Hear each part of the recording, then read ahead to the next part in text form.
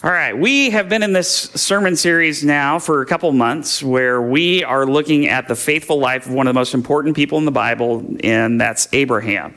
Abraham, who had become the father of the nation of Israel, and his faith set him apart from many people. Now, throughout these chapters in the book of Genesis, we have seen an amazing active faith. Like, it's not just a passive faith, it is an active faith from Abraham, even when others struggled. But we've also seen where his faith faltered a little bit.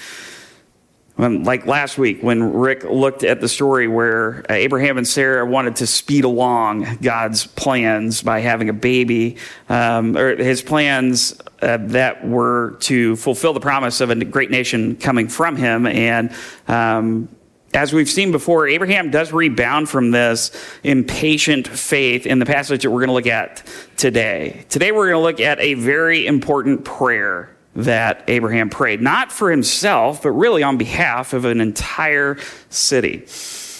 Anybody here good at bargaining or haggling or doing anything like that? Bargain shopping, haggling? Awesome. I am with people that are like me. Because I hate it. I hate bargaining and haggling. Bargaining? I hate that too.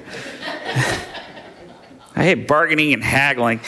Like, not my... I'd rather just the price be the price and let's just move on. And I'm fine paying for it. Car dealerships, not my friend. This is so much not my skill. When I had an apartment, I went and bought a sofa and went to the place there off of Arlington. And I walked in and found the sofa that I liked, big green couch, and the price tag was there. And so I was like, I would like this sofa. He's like, okay, so do you want to finance it or anything? I'm like, no, I'm going to pay for it. He's like, oh, well, I'll give you $50 off. I'm like, okay, that's fantastic. So, I mean, he did the haggling for me. It was great. Now, I ask this because I want to ask, like, have you ever tried to bargain or haggle with God? Like, I think about all those prayers when I was growing up where I would ask God for something that was so important to me. Like, probably a toy or winning a baseball game or something, super important and special like that. You ever have a prayer like that? Like, what do we usually do in those kinds of prayers? I would always promise God that I would do something for him. Like, if you would only get me that toy that I wanted, that amazing Batmobile toy that is so cool, and I need it, then I will totally read the Bible, like for the first time ever. Or I'll never say a mean thing to my mom again, which is really mean because my mom's awesome. Or whatever you could come up with for that prayer. Anybody else ever pray those kinds of prayers? It's like you're negotiating or bargaining with God. Well, today we're going to look at a time where Abraham is visited by God. And he's given some wonderful news that he'd been waiting for since God first appeared to Abraham. But he's also going to get some disturbing news that's going to affect the lives of many people, including his nephew, Lot.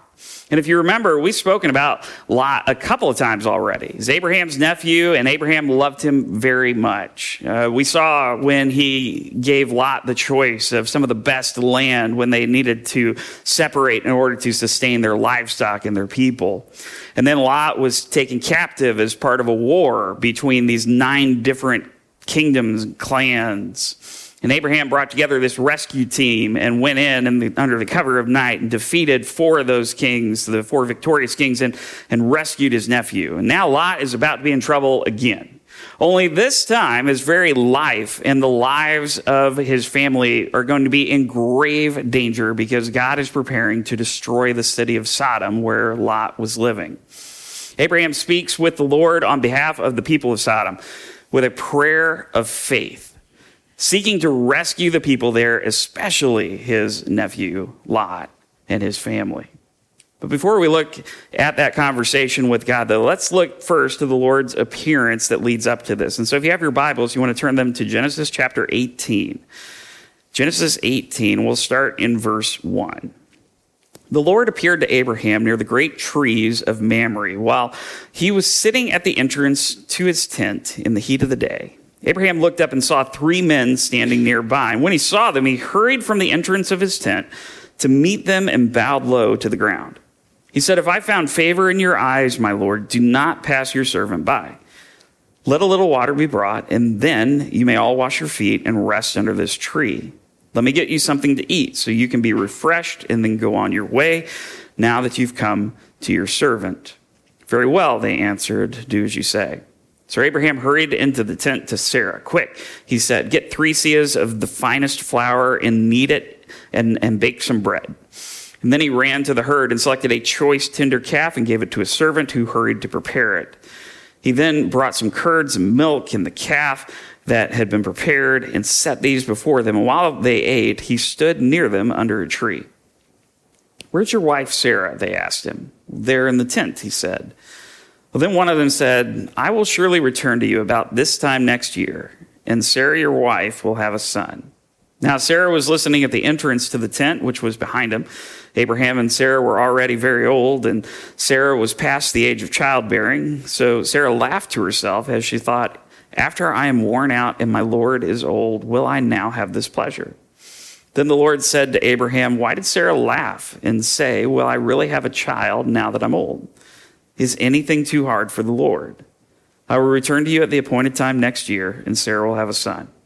And Sarah was afraid, so she lied and said, "I did not laugh." But he said, "Yes, you did laugh."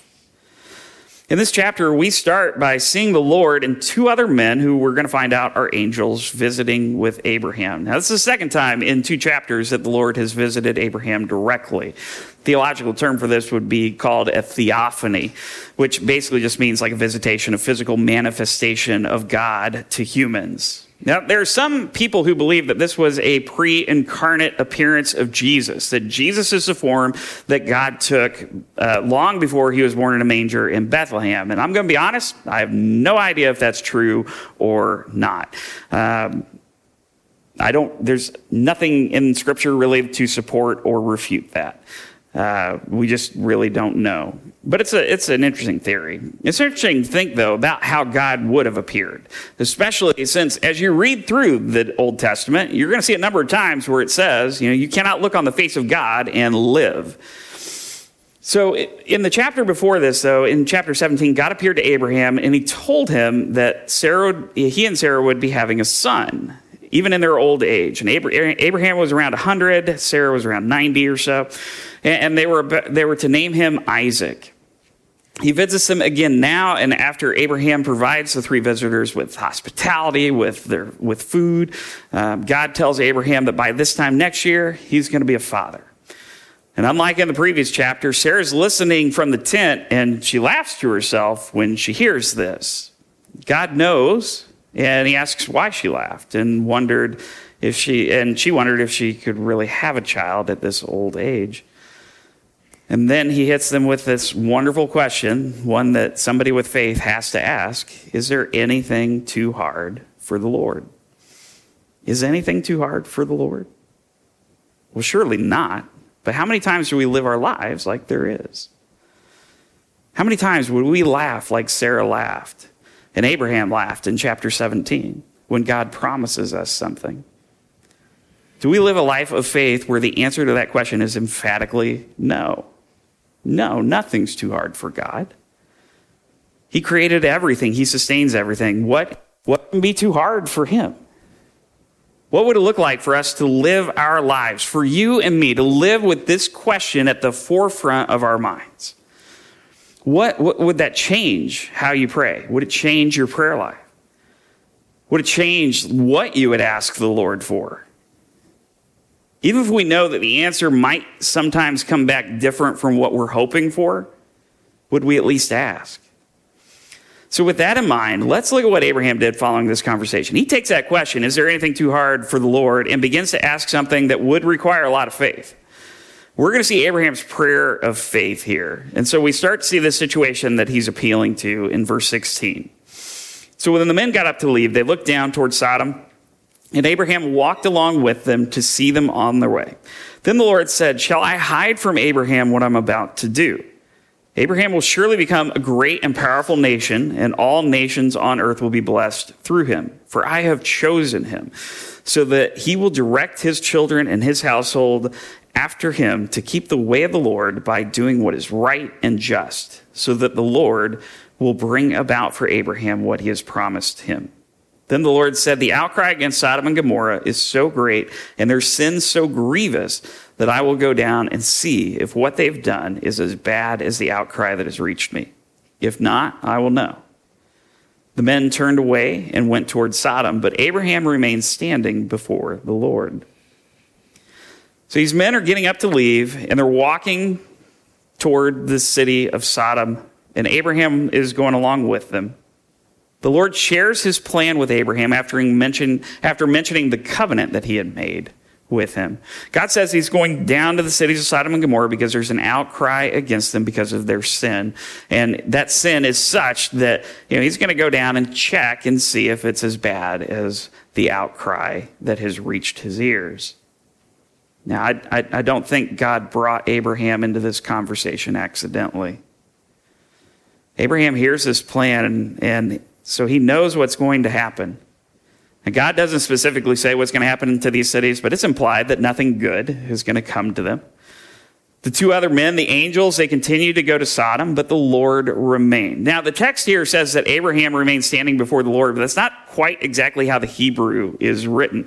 The manuscripts actually say that the Lord remained standing before Abraham. Now, according to some commentators, there was a scribal tradition to actually change this, because they felt it was wrong that the Lord would be the one standing in front of anyone, because he's God. Instead, Abraham would have been standing before the Lord because God is God and he stands before no one.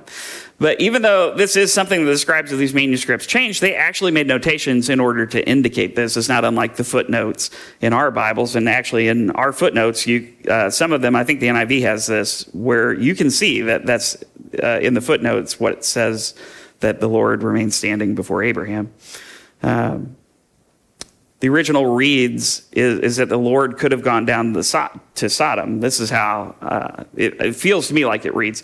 The original, the Lord could have gone down to Sodom, but he remained before Abraham. And then there was a reason for his staying, and that's what we're going to read here, verse 23. Then Abraham approached him and said, will you sweep away the righteous with the wicked? What if there are 50 righteous people in the city? Will you really sweep it away and not spare the place for the sake of 50 righteous people in it? Far be it from you to do such a thing, to kill the righteous with the wicked, treating the righteous and the wicked alike. Far be it from you. Will not the judge of all the earth do right? And the Lord said, if I find 50 righteous people in the city of Sodom, I will spare the whole place for their sake. And then Abraham spoke up again. Well, now that I've been so bold as to speak to the Lord, though I am nothing but dust and ashes, what if the number of the righteous is 5 less than 50? Will you destroy the whole city for lack of 5 people? If I find 45 there, he said, I will not destroy it. And once again he spoke to him, what if only 40 are found there? And he said, for the sake of 40, I will not do it. And then he said, may the Lord not be angry, but let me speak. What if only 30 can be found there? And he answered, I will not do it if I find 30 there. Abraham said, now that I've been so bold as to speak to the Lord, what if only 20 can be found there? And he said, for the sake of 20, I will not destroy it. Then he said, may the Lord not be angry, but let me speak just once more. What if only 10 can be found there? And he answered, for the sake of 10, I will not destroy it. And when the Lord had finished speaking with Abraham, he left, and Abraham returned home. Now, this is not the typical prayer that we normally think about when we think of prayer. But this is perhaps better how we should approach prayer. We don't think about being in the physical presence of God like Abraham was here. Would it change your prayer life if you were like in God's physical presence, like God standing before you? Would that change how you would pray? That's why it's good for us to remember that God is spirit and with us at all times, as David writes in Psalm 139:7, where he says, where can I go from your spirit? Where can I flee from your presence? Abraham approaches the Lord here with boldness and maybe with some desperation. Why? Well, his nephew Lot is living in Sodom. And as we've seen throughout the series, Abraham loves his nephew. I mean, think about this. Before he had kids, Lot was probably the closest thing that he had to his son. He's already saved Lot once when he was captured in those wars between the kings. And now he knows the plans for the Lord for Sodom, and he uses the only option that he's got, and that's to speak directly to God. E.M. Bounds writes, the praying of Abraham was no mere performance, no dull, lifeless ceremony, but an earnest plea, a strong entreaty, one person with another person. Its purpose was to have an influence, to secure a desired end. Abraham came with nothing to offer God. He had nothing, but he still attempts to save that city. The only thing he can do is plead with God's own nature that he would not destroy the righteous along with the unrighteous. And so he begins by asking that if the Lord could find 50 righteous people, would he destroy the city? And God said no for the sake of 50. And Abraham continues, what about 45? What about 40? 30, 20, 10. If 10 righteous people could be found, God said he would not destroy that city. And then that's where it's left. God leaves. Abraham goes back to his home. Now, could Abraham have gone lower? Like tried to go lower? Probably. Some people believe he shouldn't have stopped at 10, that maybe he could have taken it down to 1, and God would have withheld the destruction of Sodom and these other cities for the sake of one righteous person. And it's also possible that Abraham knew that he had made his point, made his hope known, and that God would do what was best. After their conversation ends in verse 19, we read about what happened to the city of Sodom. And we don't have time to get through the entire chapter, so I hope that you would take some time this week to read it. But to give you the highlights of this, there were 2 angels that were with God earlier, and so they head to Sodom. They arrive there, and they come across Lot, who, in the interest of hospitality, and perhaps because he recognized that these men were from God, these angels, he welcomes them into his home for the night. And some of the citizens of Sodom came and sought to do some wicked things to the angels, and though Lot tried to protect them in his house, he also didn't have a great response because he tried to appease the mob by giving them his daughters instead. Doesn't seem like the right thing. And eventually the angels take control of the situation. They tell Lot that he needs to get his family together because the Lord is going to destroy the city. Lot gets his daughters and his wife ready. He also tries to get the men who are pledged to be married to his daughters to go, but somehow they thought he was joking and they wouldn't leave. The angels tell them to go, but Lot still hesitates. And so the angels end up taking them by the hands and leading them out, telling them not to look back as the city is destroyed with burning sulfur from the heavens, which if you know this story, you know that Lot's wife does look back and she turns into a pillar of salt.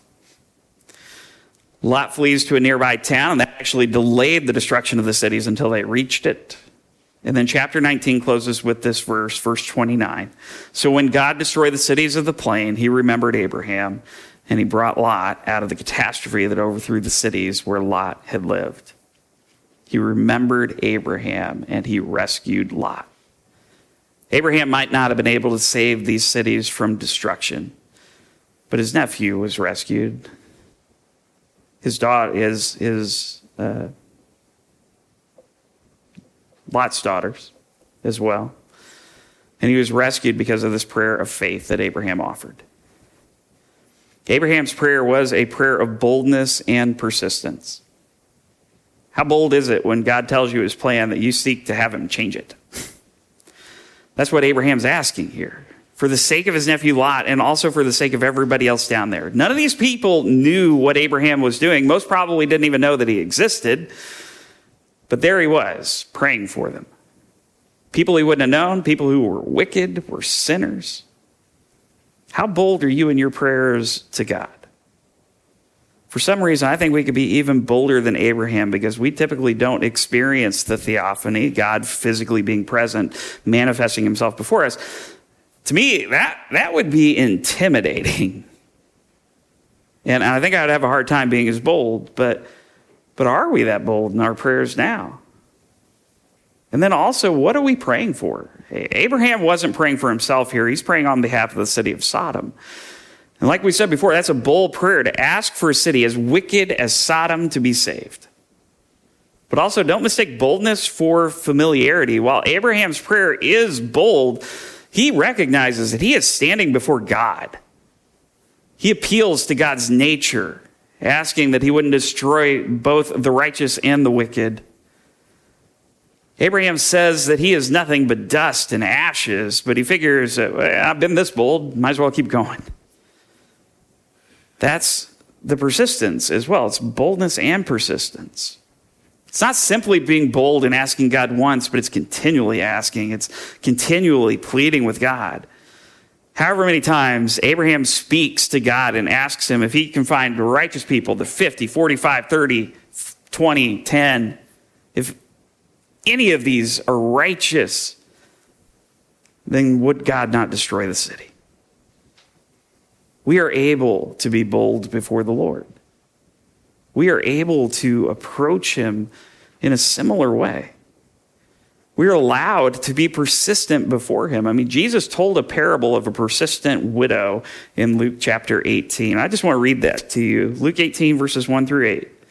Then Jesus told his disciples a parable to show them that they should always pray and not give up. He said, in a certain town there was a judge who neither feared God nor cared what people thought, and there was a widow in that town who kept coming to him with the plea, grant me justice against my adversary. For some time he refused, but finally he said to himself, even though I don't fear God or care what people think, yet because this widow keeps bothering me, I will see that she gets justice, so that she eventually won't come back and attack me. And the Lord said, listen to what the unjust judge says. And will not God bring about justice for his chosen ones who cry out to him day and night? Will he keep putting them off? I tell you, he will see that they get justice and quickly. However, when the Son of Man comes, will he find faith on the earth? Sometimes I think we can be quick to give up on praying for something. Maybe that's just me. But Jesus says to be persistent, to be bold. There's boldness to this woman's continuing to go before this judge. Now, we look at Abraham and we think about the high priest. Abraham is similar to the high priests of the Old Covenant. They would offer sacrifices and prayers on behalf of people, and that's what Abraham was doing here, on behalf of these cities. Moses also prayed this way. I mean, think about when he was praying on behalf of the Israelite people to stop God from destroying them when they were worshiping a golden calf. But we've got a high priest who's even greater. Hebrews 4 talks about him. Verse 14, therefore, since we have a great high priest who has ascended into heaven, Jesus, the Son of God, let us hold firmly to the faith we profess. For we do not have a high priest who's unable to empathize with our weaknesses, but we have one who has been tempted in every way, just as we are, yet he did not sin. Let us then approach God's throne of grace with confidence, so that we may receive mercy and find grace to help us in our time of need. Jesus, the Son of God, knows humanity intimately. There's no struggle, there's no issue that you can bring to him that he does not already understand and he cannot already relate to. Like, you can't bring anything to him that he doesn't know. He was tempted in every way that you are. And now that he's ascended to heaven, he sits at the right hand of the throne of God and he intercedes for you as a high priest. And so we can approach the throne of grace with confidence and with boldness and with persistence. And when we're there, we will receive mercy. And we will find grace that will help us in our time of need. It might not be exactly what we're praying for. Those cities were still destroyed. But it will be what we need. It will be God's best. Jesus tells us to pray. Ask anything in his name. And so do that. And do it with boldness and with persistence, because we go back to that question that God himself said, is there anything too hard for God? Would you pray with me as we close out? Heavenly Father, Lord, there is nothing too hard for you. And I pray that each of us would recognize that we would live in that, Lord. And that we would feel the confidence that you are trying to give us to come to you with our prayers with boldness and just being able to come over and over and asking them. We just thank you that you have given us a high priest who knows our needs, who has lived as one of us and died for us on the cross, tempted in every way as we are, and yet did not sin. And because of that, he is now at your right hand, interceding for us, praying for us, the things that we can't pray for all the time, the things that we struggle with. It talks about the Holy Spirit taking our prayers and praying prayers on our behalf. Lord, thank you. Thank you for that plan that you put into place so many years ago. Thank you for people like Abraham who showed that it can be done. And thank you so much for Jesus, because he is the culmination of that plan. Abraham is great. Jesus is greater. And Lord, help us to live in that and help us to continually, boldly, and with persistence approach your throne of grace. It's in Jesus' name that I pray. Amen.